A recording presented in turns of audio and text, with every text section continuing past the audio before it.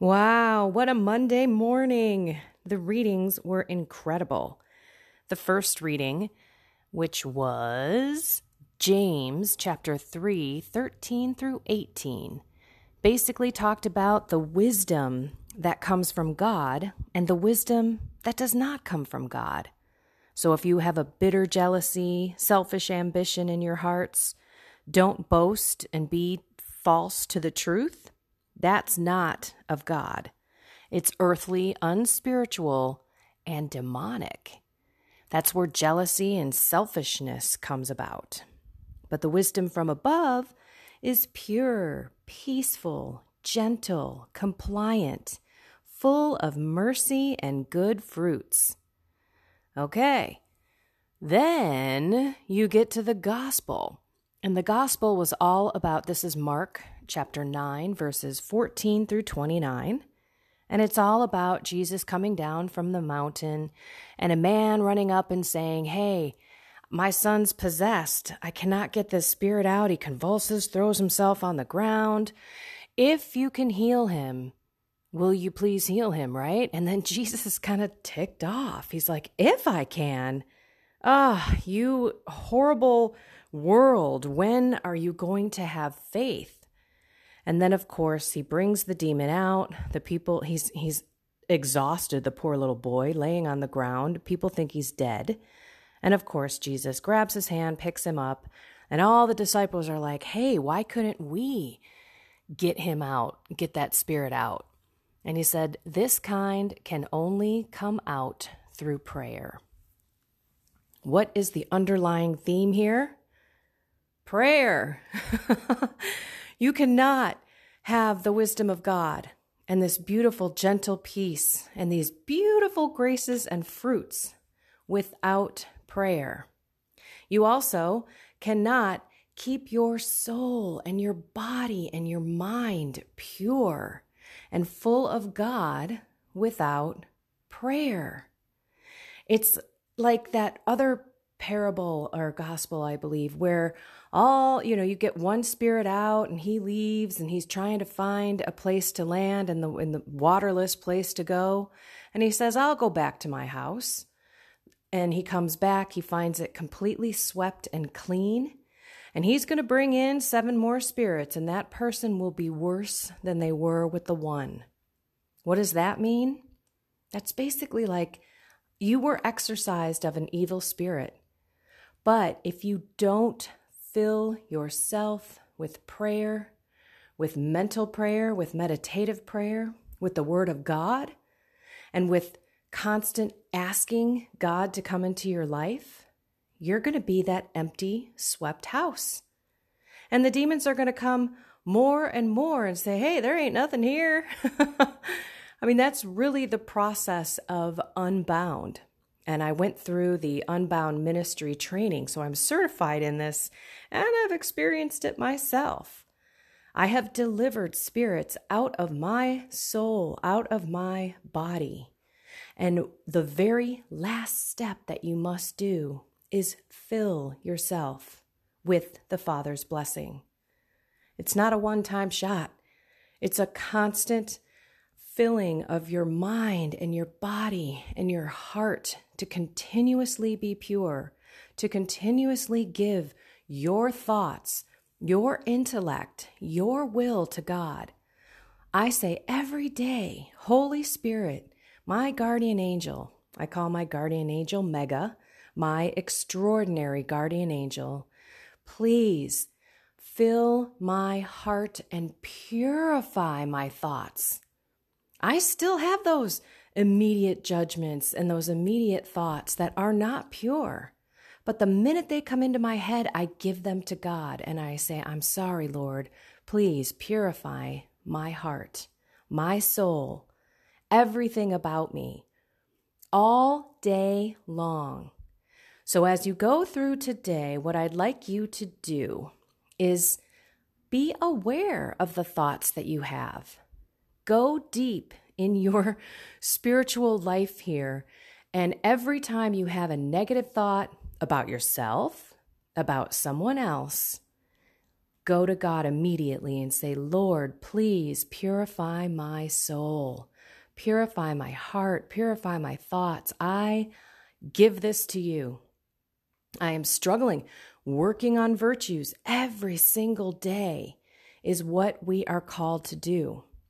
And we cannot live virtuous lives if we do not have a sincere prayer life and a sincere dedication to call on God. There's no way we could be virtuous people by ourselves. I've tried it. It doesn't work.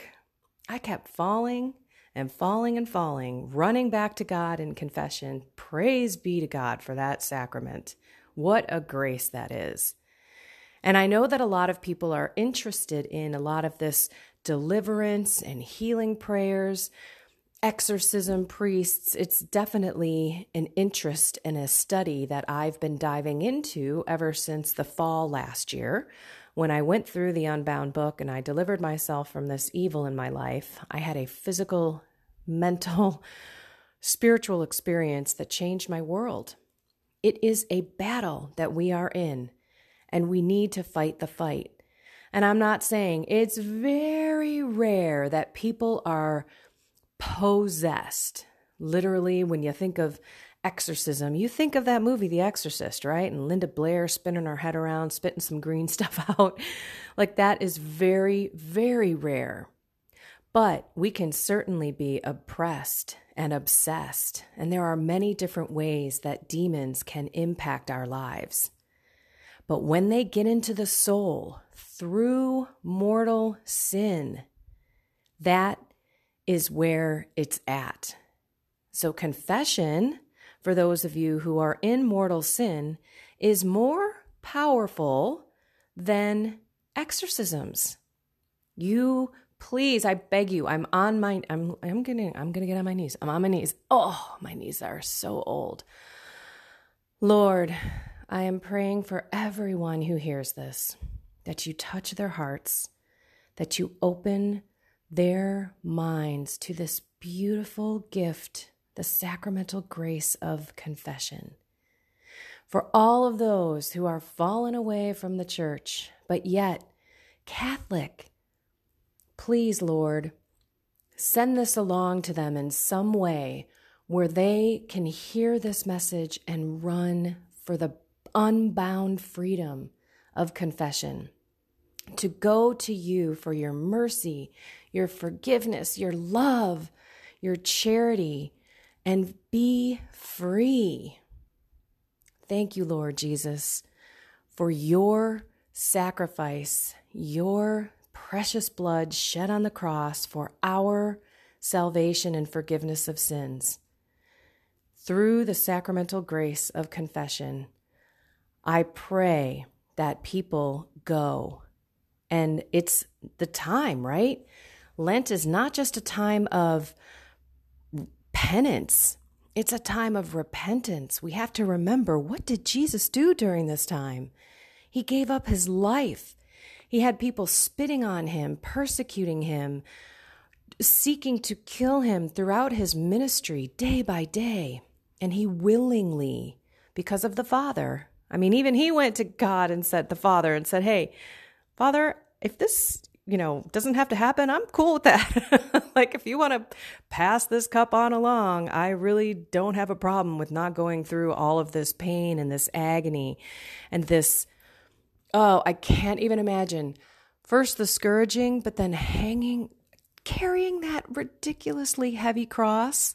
There's been a saint who said that she's approved from some, I don't know if it was visions or locutions that she received from Jesus, but that cross was the cross of all of our sins, past, present, and future.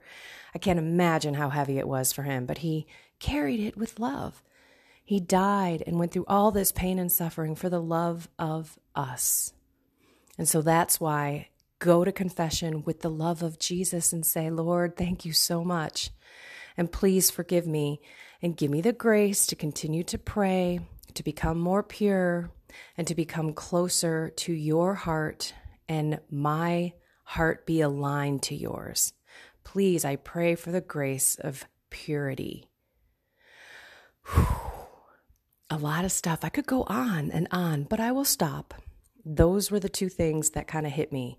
The fact that we consistently live in a world that wants us to have the wisdom of the world, that wants us to live the life of the world and be self-centered, envious, and jealous.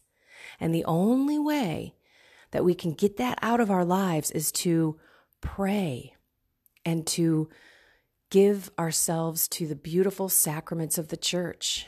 Go to confession, alleviate that evil from your life, and continue to get on your knees and ask God, the Holy Trinity, especially the Holy Spirit that is in you right now, to stir up and transform you.